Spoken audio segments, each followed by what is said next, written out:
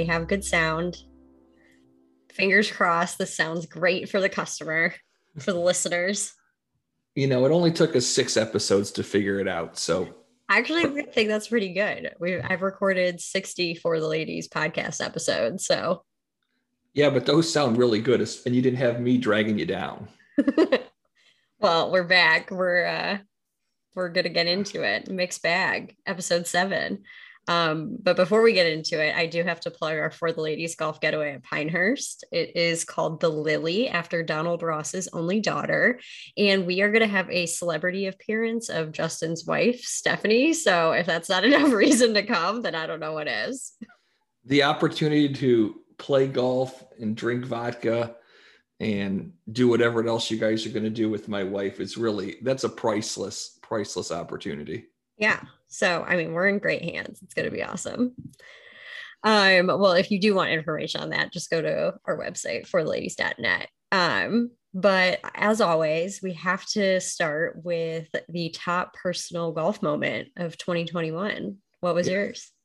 So our recap specials. So obviously for me, as a fan, and I'll try to not make this too Solheim centric. I tried to, I know, deviate from that as much as possible because we both acknowledge our bias as members of the Inverness Club and being out there and having a great time. So for me, my top personal golf moments of 2021 were, volunteering at the Solheim Cup, being intimately involved in the event, working the driving range with Steph. It was a lot of fun. Got to see a lot of friends, meet some new friends like Sarah and Veronica, and it was really a great experience. So that was definitely my number one. But in terms of as a golfer, I'm not someone that's played a lot of really good golf courses. I've been fortunate to play some, but I had a really good run from April to about the end of August of playing some top 100 golf courses all over the country.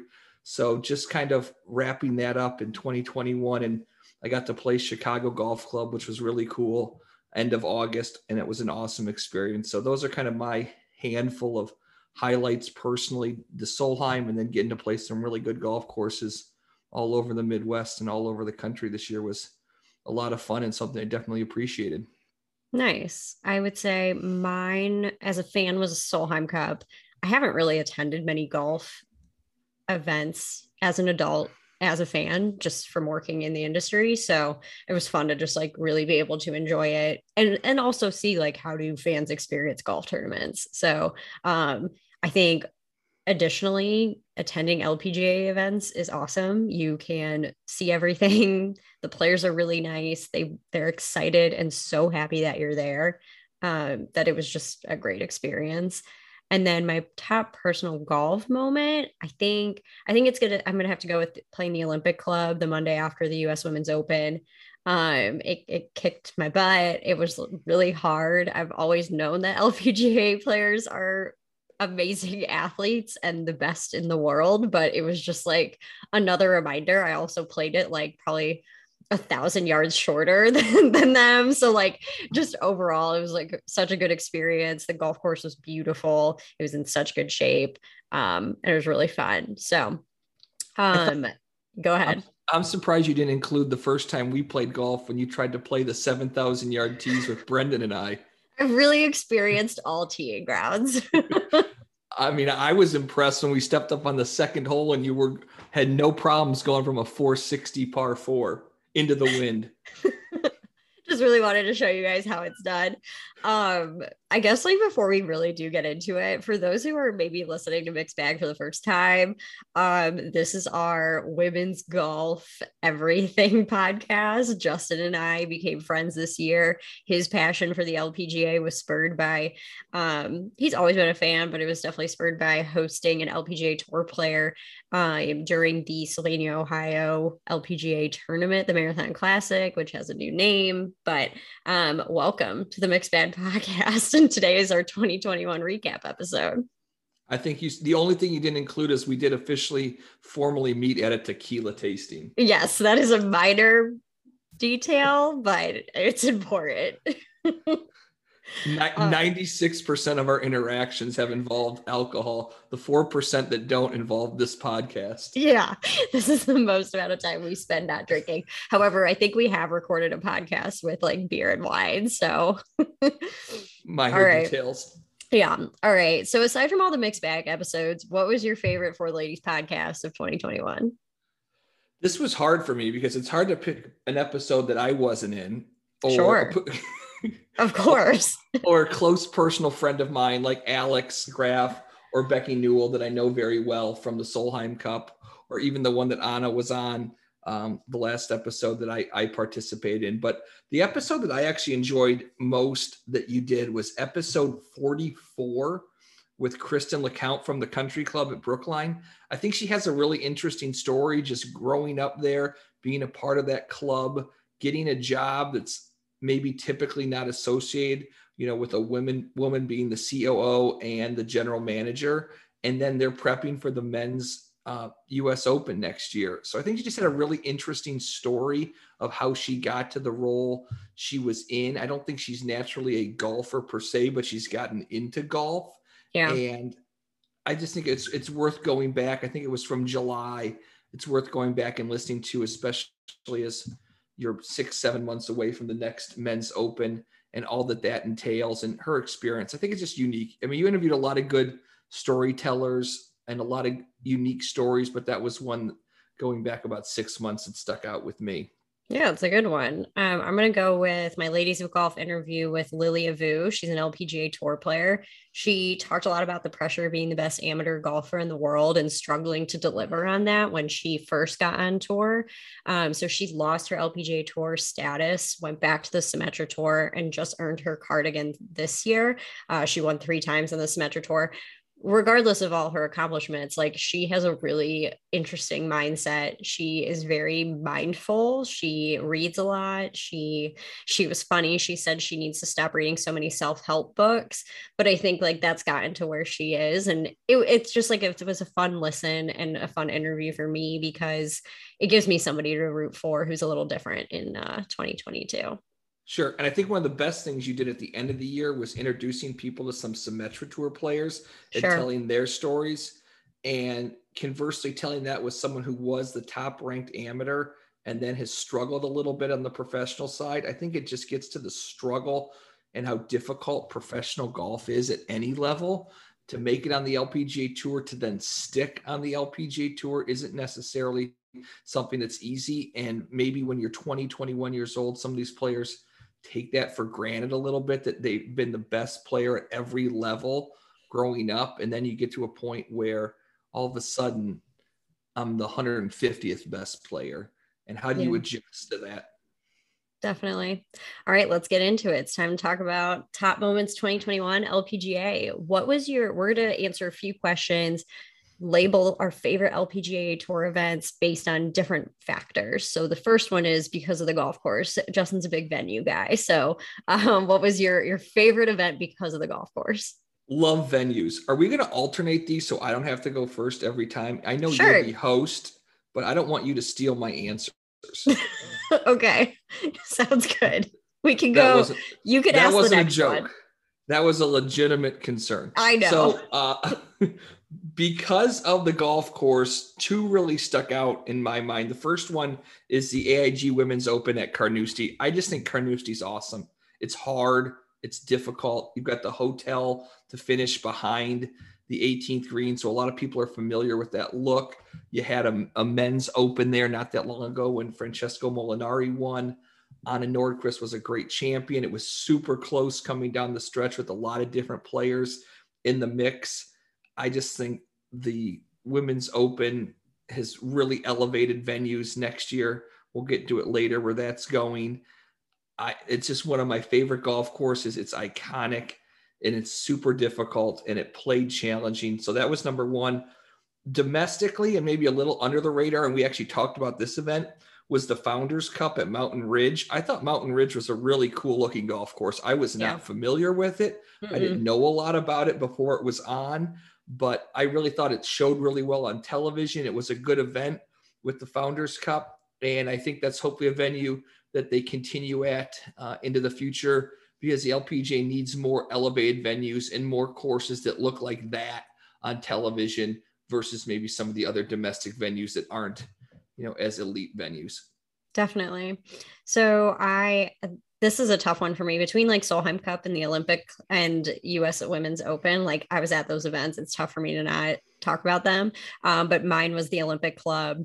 I just think it was a true test. And, I think that the USGA sets up great golf courses, but aside from that, like it's a great venue. I think that this year it just seemed to be this push in the conversation to host women's golf events at the best courses in the country, in the world, just like they do for the men's majors. And I think we're just continuing to push for that and move in that direction. The runner up for me was Carnoustie. I was shopping for a wedding dress that weekend, so I hardly watched any of that championship, but it looked amazing on TV, as it always does. I think the women spoke incredibly highly of competing there, and I thought it was great.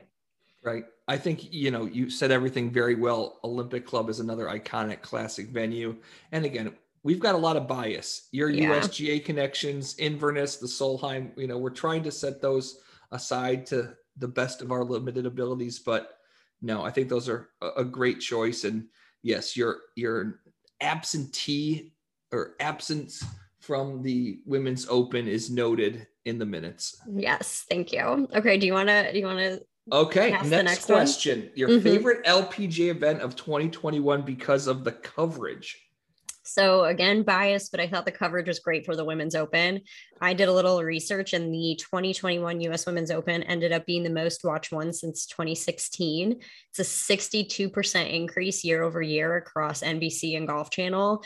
I think, but I think there's something to be said about having to hop between Peacock, NBC, and Golf Channel. But at the same time, like you're getting the golf analysts and the best golf, commentators. So you're getting that quality. And additionally, there was a lot of good drama. It kept people engaged until the very end. So I thought that took the winner for me.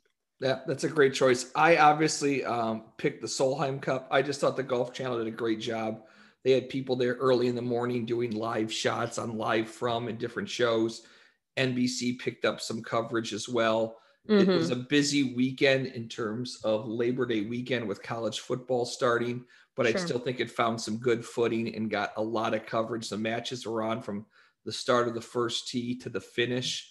That's not something you typically see in every LPGA event, even a major championship or a big championship like the Solheim Cup. So hopefully, like you said, with the Women's Open, these trends continue. With these various platforms, we get more and more access and can see more and more of these big time events.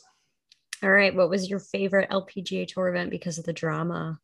So again, we're repeating ourselves a little bit. I said the Women's Open at Olympic Club. Just going back and doing some research, you forget about things, and it's 6 months ago. I know. Megan Ganne was, an amateur, was the first round leader. A lot of people remember, Lexi Thompson and how she wasn't able to close. But I went back and looked at some of the hole by hole and kind of the moving leaderboard. And, she was up 5 shots standing on the 11th tee and then didn't even participate in the playoff. I think just kind of how her round unfolded. And then you had, younger players, up and coming players like Yuka and Nasa ended up in a playoff, and Yuka winning, and she's got so much potential and so much talent. I was kind of surprised. I think she had a good rest of her year, but not a great rest of her year. And I think she would probably admit that a little bit. But to get now LPGA status that she has, kind of the Sophia Popov rule, I just thought that event on that venue brought a lot of drama and a lot of excitement at the end. You had a lot of different players involved in terms of, you had an amateur, you had someone super well-known, someone on the up and coming levels, and then someone like Anasa that's maybe a little bit more established, but still somewhat unknown. I just thought there was a lot of drama. And Nasa went on to win, I think, twice. Yes, she won two kind of rain shortened, weather shortened. Oh, that's events. Right. Sylvania and one in Sylvania and one in Arkansas, Texas. was late in the year. It was in the Arkansas fall. or Texas. Okay. Texarkana. Hey, they touch. Those states touch. I mean, they're close. We'll do a little research and follow up on that one. Right. But yeah. I mean, definitely. Women's Open drama. All right. Which one? Or do I go first? Do you go? Was that your answer as well? For drama? Yeah. Yeah. Okay. Yeah. I mean, you covered it. All right. Favorite event because of the champion. I thought this was a great question. Oh, thanks. So I'm going to go with Leona Maguire leading Team Europe to its Solheim Cup victory. She earned 4.5 points that week. She became Justin Cruz's favorite player. She also like crushed Jennifer Kupcho in singles. I know it's not like, it's a team event. It's not an individual champion, but like, I think if anyone walked away champion, it would have probably been her. Yeah.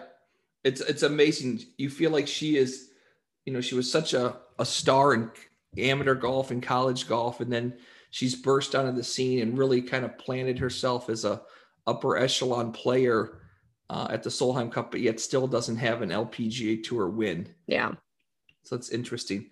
I picked two. Again, okay. I've done this a couple times now. My first one was the Lode Championship in Hawaii because Lydia Ko won. Yep. It was great to see her after a long stretch come back to the winner's circle. She ends up winning the Vare Trophy for lowest scoring average. She had a really, really solid year. Didn't pick up another victory, but had a really, really solid year.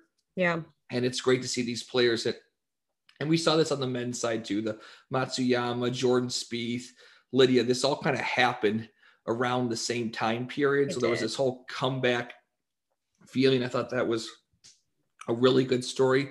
And it probably gets lost a little bit again, just because it happens in the spring and there was so much golf that was played.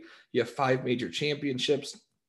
You have the Solheim Cup, not to mention, men's golf. You've got a lot going on that sometimes people forget these things.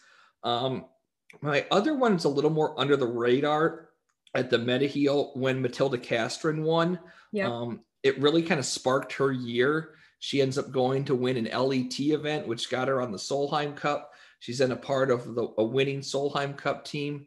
I mean, a year ago, if we were sitting here, I would have had no idea who Matilda Castren was. Right. And now she feels like she's a key cog in the European Solheim Cup team moving forward. And she is, an up and coming player with multiple worldwide wins under her belt. And you feel like she's a player that's can kind of keep that momentum going. So I think those are 2 wins that kind of stick out to me that were memorable. Both were early in the year, so maybe they get lost in the shuffle a little bit, but I think both propelled those players to great seasons. Yeah. And Lydia's she's just really likable. She's somebody you want to root for. So I appreciated that one.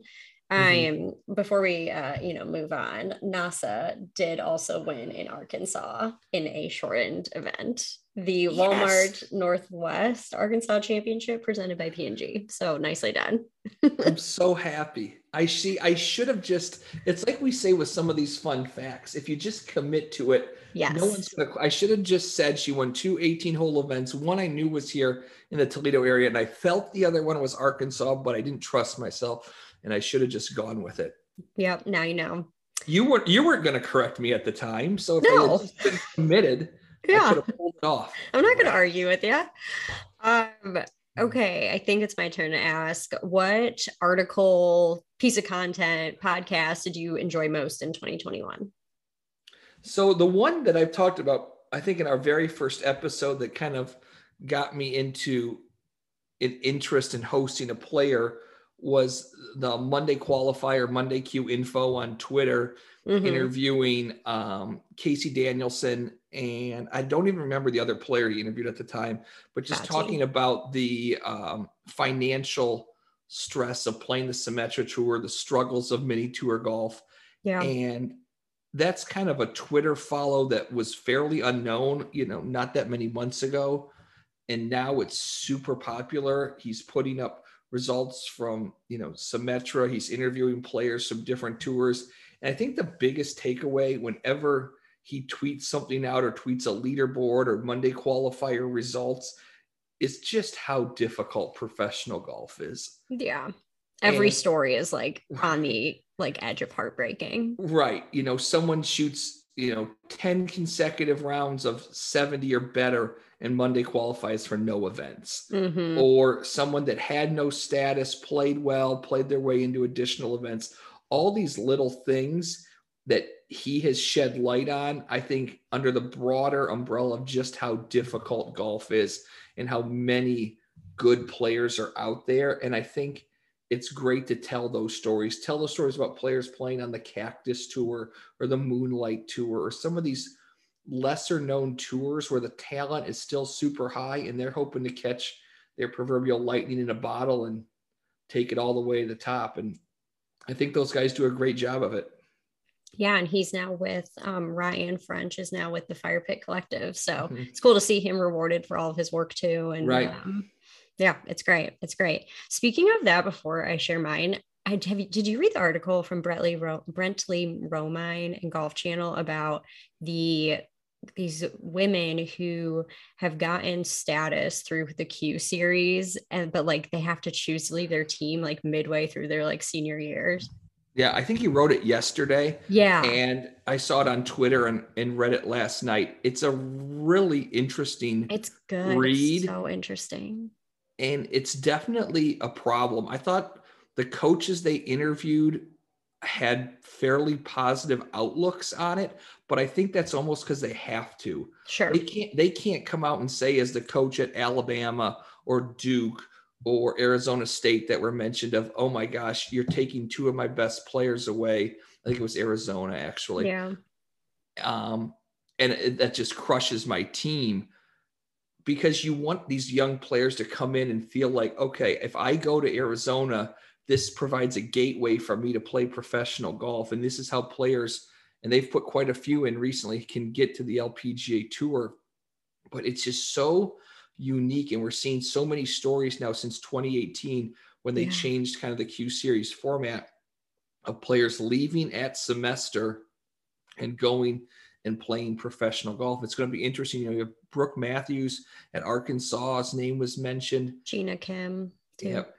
Yeah. So I think it's hard, because if you're a player, sure, winning a national championship is great and you can take that forever, but you're also then not kickstarting your professional career until end of May.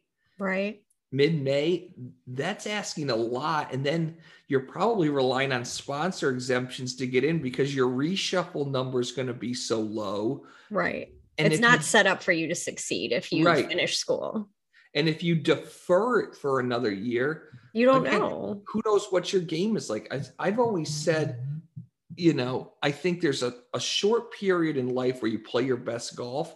Sure. Maybe Brooke Matthews is currently in that best stretch of golf. Totally. And if she gives up 6 months of that to win a national championship at Arkansas, she can take that forever. But it's hard. I thought the other interesting thing he said was, and I'll let you finish, was just in regards to some of these players have turned pro, haven't graduated, and sure, maybe they can always go back to school, but they haven't exactly been successful. So what's your fallback plan? Maybe just go back to school, try to finish your degree, and try to get a job that way. It's, again, golf is hard. Yeah. Yeah. There was like no really good solution. And with Molly coming from Princeton, like athletics, maybe she'll have some good insight. Mm-hmm. Sorry for the digress, but I was like, this is such an interesting article. So I was like, we have to talk about it. So the one that I chose was a video. It was by No Laying Up, called A Week in the Life with Madeline Sagstrom. They followed along with her while she was defending her title at the 2020 Gainbridge LPGA. But in 2021, she actually shared that she was sexually abused by a family friend at 7 years old in Sweden. And this was part of like a drive-on piece that shares player stories. But there was just like a lot of attention that week on Madeline. And then you have this No Laying Up video. It's so good. You get the background of like where she was in 2020 when she won the Gainbridge. And then it's a deep dive into her week. She makes the cut on the number. There's like a lot of drama. They obviously have a great relationship with her. for her to let them tag along all week, like at home, at the golf course, listening into all the conversations. Nelly Corda ended up winning that week, and they do like shine a light on that at the end. But it was so well done, and it was really cool for them. It was cool of them to put this piece together. Obviously, they're going to have more access on the LPGA than they do on the PGA Tour. So I was like blown away by it. I remember when watching it. I think it's like 20 minutes long, maybe 20 to 40. I can't remember, but it was really good, and I hope they do more like that. Yep. And Big Randy and the No Laying Up guys are big supporters of the LPGA. They were at the Solheim. So it's great to see them kind of share the 60 minutes type backstory on someone that maybe you wouldn't meet otherwise. Yeah, it was really good. All right, let's look at 2022. What event are you looking? Oh, fine. Go. You skipped a question. Oh, Ross. Shut up. What storyline was most interesting in 2021? I mean, Nelly versus Jin Young Ko, obviously. Yeah. I think like beyond that, though, like Nelly's ascension to world number one was really exciting. She is a superstar. She was the first American to get to number one since Stacey Lewis in 2014. She almost recorded a 59 at the Olympics. Like, I think, yes, the story was Nelly versus Jin Young Ko, but I think Nelly in particular just had a really breakout year. I had the same thing. Yeah. I think it's pretty obvious. Just obvious. It's great for the LPGA to have a young American player ascend to that level, achieve that success, win a gold medal. She kind of carries the flag for American golf. And that's a perfect scenario. And Jin Young Ko is awesome. We've talked a lot about that. So we can. All right. It's time to close the book and move on to 2022. What event?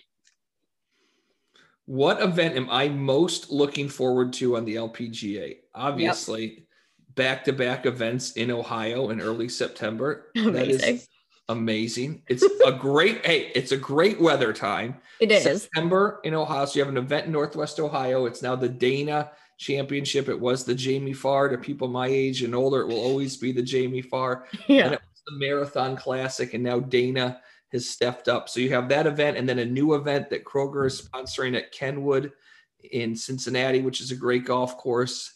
Is it? New venues in bigger cities. I think it's a home run. So those are two. And then I think, well, I've admitted I'm not a huge fan of Mission Hills, and I think the LPGA can do better, and I think they will do better with Chevron involved and moving out of Palm Springs. There will be, it'll be interesting to see how it spun with the last run at Mission Hills for the former Nabisco, Dinah Shore, Kraft, ANA, with the new sponsor. I think they'll embrace it maybe a little more than it has been embraced. And there's been a lot of talk on Twitter and in the media about how that event had kind of lost some of its luster locally. So I think kind of one last ride will maybe bring out some more fans, bring out some more support on a golf course that is a golf course. Yeah, fine. It's a golf course. So bias is brutal, but I'm excited for US Women's Open at Pine Needles. My reasons are different. I think it's because like I live in the Pinehurst area. So between working for the championship, but also like living in the community in which it's hosted is pretty cool. Like, I feel like I don't ever really live in the community in which a major championship is coming. So like, there's just been like a lot of events. It's just very exciting. Also, they have good past champions at Pine Needles, Annika, Kari Webb, Christy Kerr. So like, it brings out the right people. I'm excited for that one. Another one I had listed, and I think I'm like shifting it a bit, but a tournament that I think like could have had potential is the Drive On. I just think like it could have been something interesting, like whether it's a sponsor comes on and makes it like a series throughout the entire month of February. Like, could it have been match play? Like, could we have been a little creative? There was a lot of potential, but I saw in an article yesterday by Greg Hardwig of Golf Week. It's going to Crown Colony Golf Club in 22. It's a Fort Myers event. It will not have a gallery nor sell tickets. It'll be streamed on Golf Channel, NBC, not televised. I'm not sure like how this helps the game, but I was like all excited to talk about Drive On, and then I was like, okay, never mind. But overall, Pine Needles, personally, because I will be there. It's in my community. I'm stoked. We get it. You live I in know. Pinehurst. You're sweet. Not a big deal. And yeah, you don't even have to stay in a hotel or anything. You can Right. just commute to work and go to your regular coffee house and do whatever it is you guys do down there in your golf paradise. While I'm sitting here watching the river flood and the snow start to fall. Sounds disgusting. My body needs a physical break from golf. I'd Sure. melt down if I lived somewhere I could play nearly 365. But no, those are great choices. And on the note with the Drive On, I mean, does a golf tournament really exist if there's no fans, no real Right. television? Yeah. You What know, the heck? I mean, we'll see. That was disappointing. just what was reported. Who knows what reality is, but Right. yeah. Okay. All right. My question for you in 2022, which venues are you most excited for? So Muirfield for the AIG Women's Open. You're not excited about that? All right. You're shaking his head big time. Stole mine, obviously. Oh. And then said I was excited to see the women take on Congressional. Yeah, I know you're pissed. I stole both of yours. But there are also like a lot that are TBD on the women's side. So I'm curious where they go for the Lotte in Hawaii. We now know Drive On in Florida, and then the Portland Classic, since they're clearly not going back to Oregon Golf Club. So I'm just like, I'm curious where those are going to go. They are like committed to those areas and those cities. So Yeah. I'm no longer going to provide you prep notes for any show because clearly those are so obvious, though. my notes are this is about the fourth time you've copied. I'm interested to see when we get into our predictions how many of these you also steal from me. Okay. Yes, I said Muirfield. It's one of the top 5 golf courses in the world. For them to host a women's open is incredible. Hasn't always been the most open and welcoming club. The Honorable Company of Edinburgh Golfers, as they like to say, is not always the friendliest company of golfers. Since you love to drop your flexes, I'm playing there shortly before the women's open. So obviously that'll go extremely well for me. I can't wait to get a full recap. Right. I will shoot a lot. I'm playing, interestingly enough, you play your own ball in the morning, have lunch, and then play alternate shot in the afternoon. And I know the people we're going on the trip with, and I have no interest in playing alternate shot with any of those people. Do you have to do that? I don't understand. Yes. I think some of it's a pace of play thing. True alternate God. shot, true Ryder Cup alternate shot. And there's a very good chance my partner is my father. Oh, that sounds awful. I mean, it will be a bonding experience, but he's going to hit it under a gorse bush and then expect me to hit it out of there or something. It's going to be terrible. Absolutely terrible. That's funny that they do that. Okay. Yeah. And then my other venue, obviously, is Congressional. Iconic. Rory won their men's open. KPMG and the women's PGA continues to elevate venues. Atlanta Athletic Club this year. Andrew Green just did a renovation. I think it's a love him. So, and on the Oregon Golf Club, I thought that place was sweet. I know. So we said it. I thought the place was sweet. The big pine trees, lots of rugged terrain. It's like, gosh, why haven't they been there for years? But maybe the members don't want it, or the members at the Edgewater or wherever it was before want it back. I don't know. Ooh, but they should take it to Pumpkin Ridge. That's a good one. Another classic. Sick. Another classic one. So we'll see. But yeah, that's too bad. That one's going to go away. That was kind of a strike of lightning that all of a sudden you turned it on or saw on Instagram. Like, this place is sweet. Yeah. So, okay. So no, you have to answer now. Who are winning the majors? We'll go by championship. So Chevron. Okay. The last showdown at Mission Hills, I am going to go with an individual that has won multiple major championships, but has not won one in quite some time. My choice was Lydia Ko. Okay. I went with Nelly. Number 2 in the world. Bold choice, Abby. Bold choice. All right. No explanation needed. U.S. Women's Open. All right. You talked about good champions at Pine Needles in the past. I think this is a good champion that didn't have the 2021 that they would have maybe hoped for. So I have on my list for the Women's Open champion at Pine Needles, Se-Young Kim. I like it. I am going with Lexi Thompson getting some redemption. I also think she has some history. It's bad that I can't remember, but I think she has some history at Pine Needles. It might have been like her first US Women's Open venue. I'm ready. I think she's going to get redemption. I think it's a great venue for her to win at. It adds her to a list of great champions there. I'm all in. Like it. Okay. KPMG Women's PGA Congressional. All right. I'm going to take the easy route here. Congressional, big ballpark, recent renovation.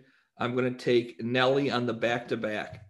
I think she gets her second major at Congressional, another women's PGA championship. I am going with Danielle Kang, also a KPMG Women's PGA champion. I think by that point in the season, she'll be in full form, and I think she's due for another major, even if it's the same one. Yeah, she had 9 top 10s this year, I saw, and didn't have a win.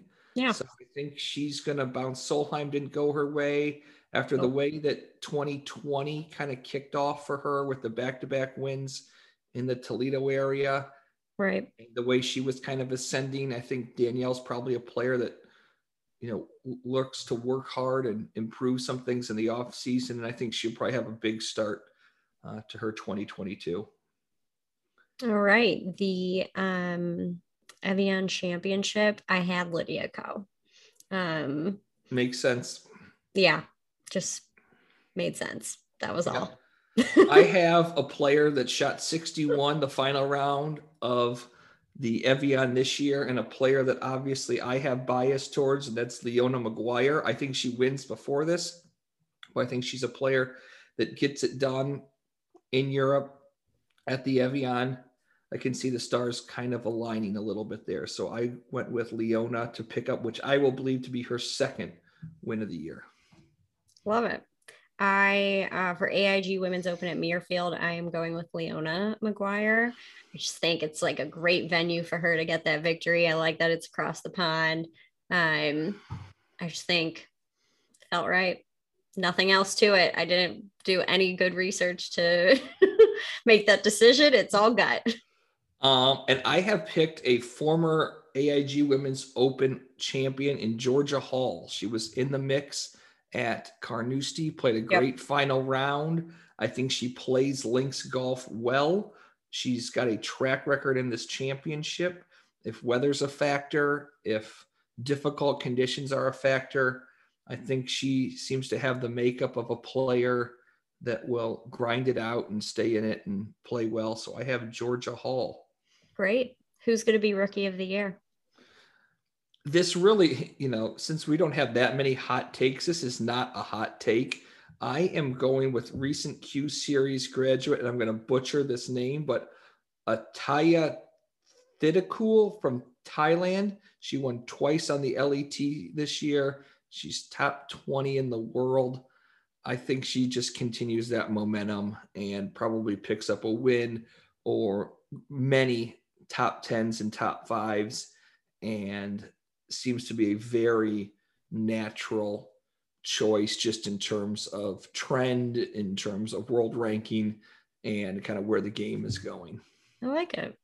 I am going with Hinako Shibuno. Which is just funny that she is an LPGA Tour rookie because she won this. Don't give me that. She's gonna end up being Rookie of the Year, even though despite all this, she won the 2019 British Open. She's 23 years old and she's 37 in the world. So you're giving me like such a face. I mean, I thought I was I'm just using the list. I thought I was bad in picking a player that was ranked so highly in the world. You have picked a major champion.